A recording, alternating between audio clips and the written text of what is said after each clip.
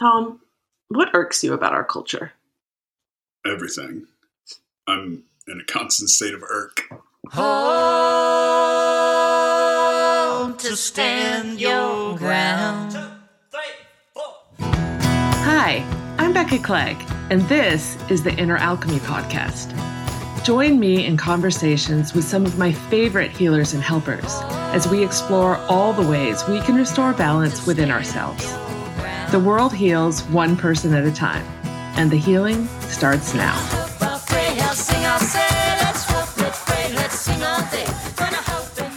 Hi, and welcome to this week's episode of the Inner Alchemy Podcast. I'm your host, Becca Clegg. Before we get started, I want to share something with you that I'm really excited about. I've teamed up with my dear friend and colleague, Robin Goldberg, and we are offering a program online for anybody who loves somebody who is in eating disorder recovery.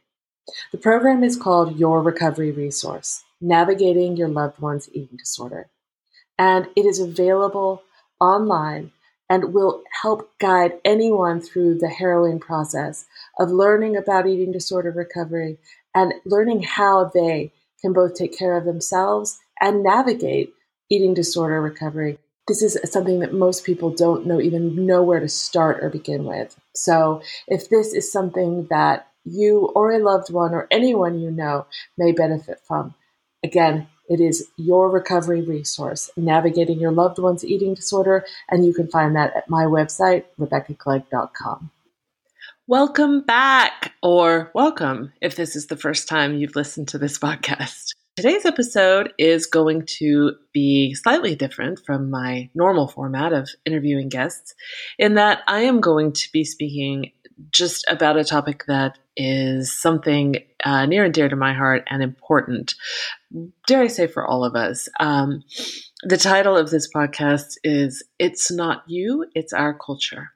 And why I created that title and why I'm talking about this topic is because it's become really, really clear to me that so much of what I see people struggling with, whether that be in terms of mental, emotional, or physical health, has a common denominator. And that is that the problems that present themselves are all influenced in some way by the culture we live in. And I want to just give some space in today's podcast to discuss some of my thoughts about this. And I welcome your thoughts as well. So as you're listening to this podcast, just know that I have active discussions on social media and also on my blog as you read blog posts. And you're always welcome to email me as well if you have thoughts, because this is a dialogue that I believe is really important for all of us. So what do I mean when I say it's our culture? Well, let me start with what I tend to see a lot in my work as a therapist. I've done psychotherapy for years. I most recently have started working in somatic therapy, which is a form of therapy that utilizes the body to help us, as opposed to just doing talk therapy. And in all of these areas that I've worked in, people come in with, what I would call problems that are usually around depression or anxiety or some sort of what psychology might call, a disorder, whether that be an eating disorder, whether that be some sort of, compulsive, obsessive disorder. But these issues that we humans are walking around calling diagnoses, or we're calling them illnesses, oftentimes what you see is they are sprung out of a dysregulation of our nervous system. And they are, in essence, human reactions to living in a world that is not conducive to our own safety. It's not conducive to our own well-being, and it's not conducive to creating a world in which we humans feel safe, confident, supported, all of the things we need to feel. Notice my emphasis on the word feel, in order to have a regulated nervous system. So let's go back to Nervous System 101. Our nervous systems are, in essence, our subconscious, our bodily way of surviving in the world. It's a beautiful, intricate system that is designed to help us react to our external environment on an unconscious level. So the nervous system is constantly aware of what's going on outside of us without us having to think about it. And it's looking for signs that are either threatening or signs that are about safety. So there is this belief within trauma treatment that, the presence of safety and the absence of a threat are not the same thing.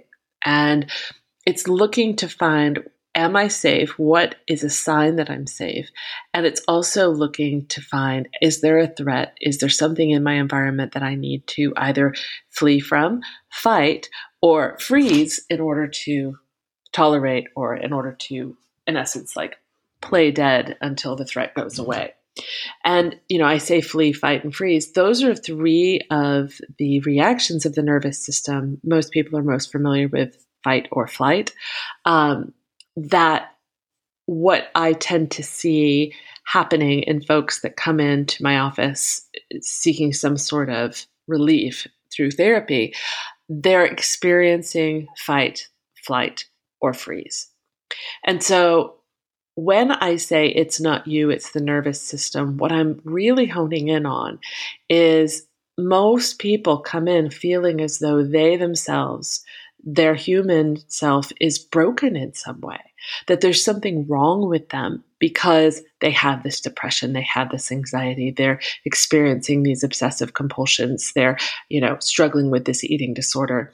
Whatever it is that's bringing them into the office, there's an amount of shame around it, as though they aren't supposed to be experiencing this thing, and it's our job together to fix it. Now, of course, I want to help anyone who comes to see me feel the way they want to feel, whether that be better or good. Typically it is.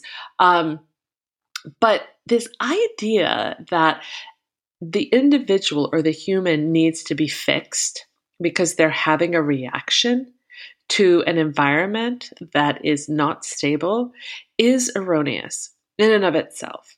And it's taken me a long time to understand that.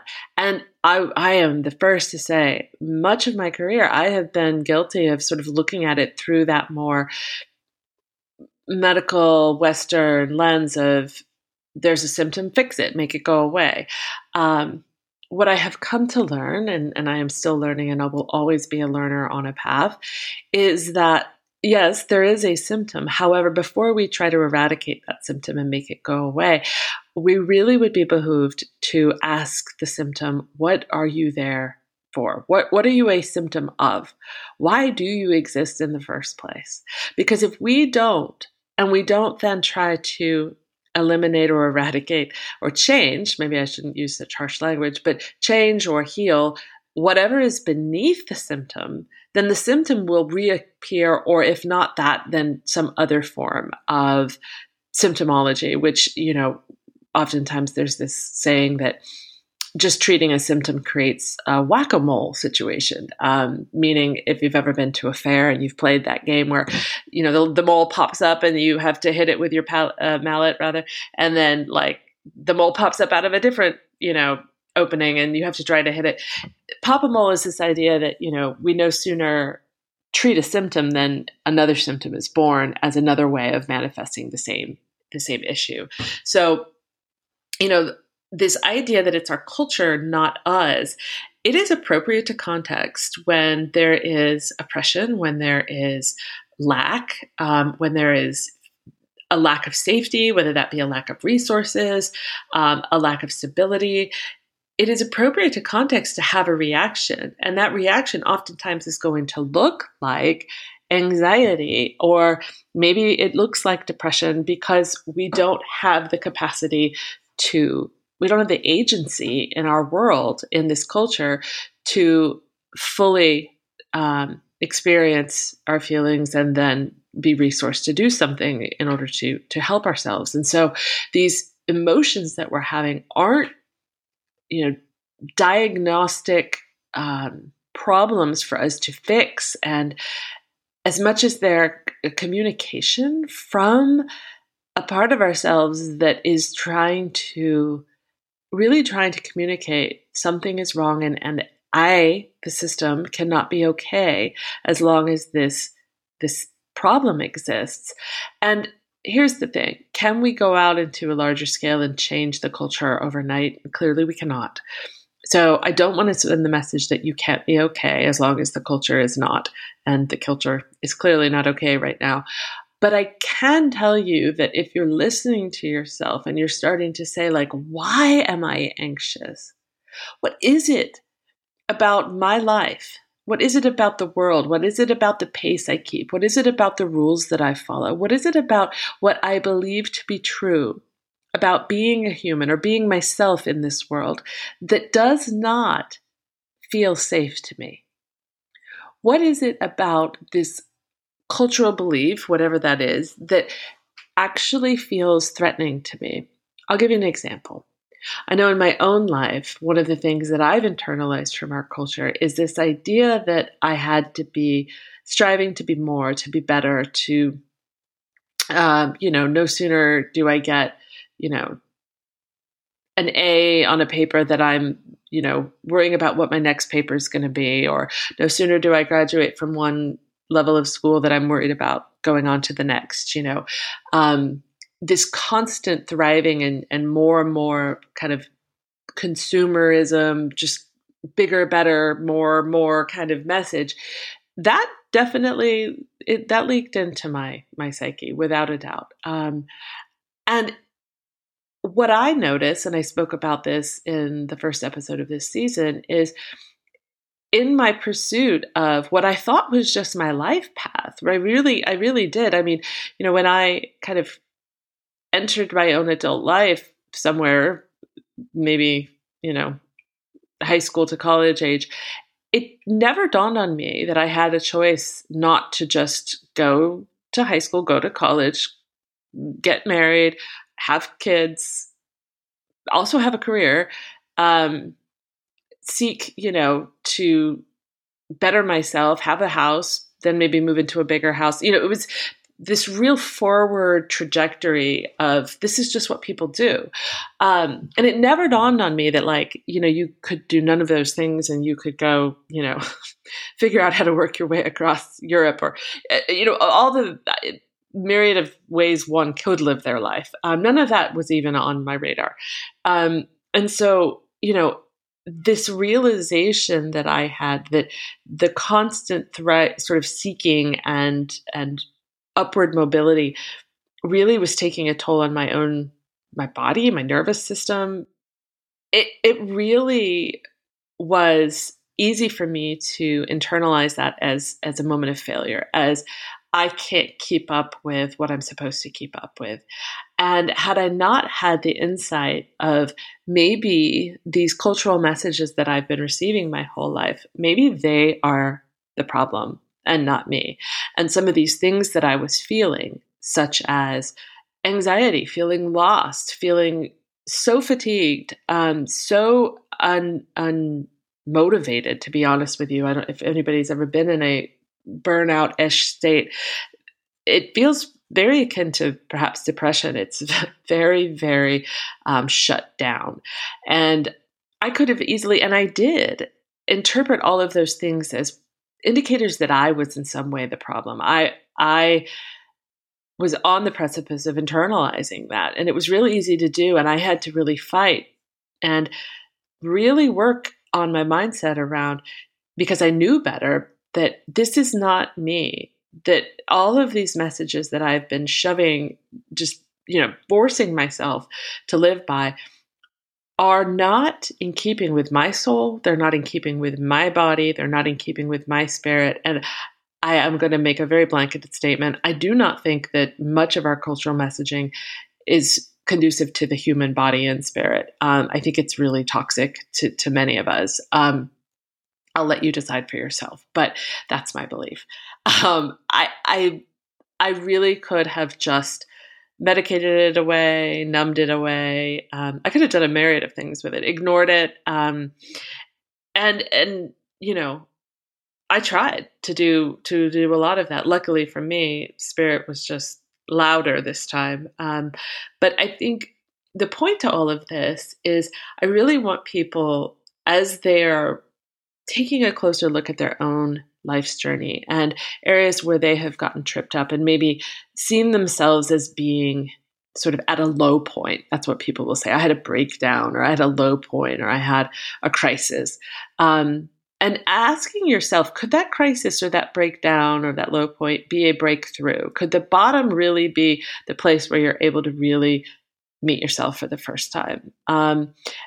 Oftentimes, I think that is what's happening, and we just don't have the cultural narrative or the context to see it that way. And so, is there a wisdom or a message that's coming out about what you need, what really would serve your soul, as opposed to our culture is so built around one half of a whole story. We are very, we emphasize the masculine yang and sort of doing energy at the expense of the feminine yin being energy. And as a result, we're giving sort of allowance for half of a whole story. And what we don't talk about are the needs of rest, the needs of repair, the needs of reception, all of these sort of yin, feminine being virtues. And as a result, the culture itself and the messaging that you receive is rather toxic, because it's not that there's anything wrong with the message of make it happen, do it, go for your dreams, whatever this manifest destiny message is that we sort of receive through our culture. It's just that without the balance of, and in order to do that, rest, be silent, receive, listen, we're kind of only giving credence to or allowing for the part of the phase that requires so much output of our energy. And so here we are, all of us clamoring for more and more and more, better, better, better, faster, faster, faster, without really wondering and stopping and realizing, like, why? Where am I going? What direction? Go faster for what? To what end? Like, more of what? What really matters? And it is my not so clearly humble opinion that I think that's partially what's going on in our world, and why we are in crisis in so many ways: a crisis of soul, a crisis of economy, a crisis of environmental crisis. You name it. I think there's a crisis point burgeoning. So this, for you, boils down to a reframe. I'm going to invite you to think about, in your life, where are you blaming yourself? Where are you feeling shame around perhaps an inability or an incapacity or an incapacitation, I should say. But where do you maybe see something as being problematic? And I'm going to invite you to simply ask, if this wasn't me and it wasn't a problem I had, but it was a reaction to something external that was not healthy. If it was a reaction to an environmental problem, whether that be the system of your family, of your school, of your church, there's all these larger systems. But if the system was problematic and the beliefs of that system, and your reaction was simply appropriate to context, how might that feel different? It's simply a way for you to begin to ask yourself, where did I learn to do this? Where did I learn to feel this way? And how has that influenced my reaction? Because I do believe, and that's the message in most of this season's episodes, that within the wound is also, the solution, the message. The problem holds the answer, so to speak.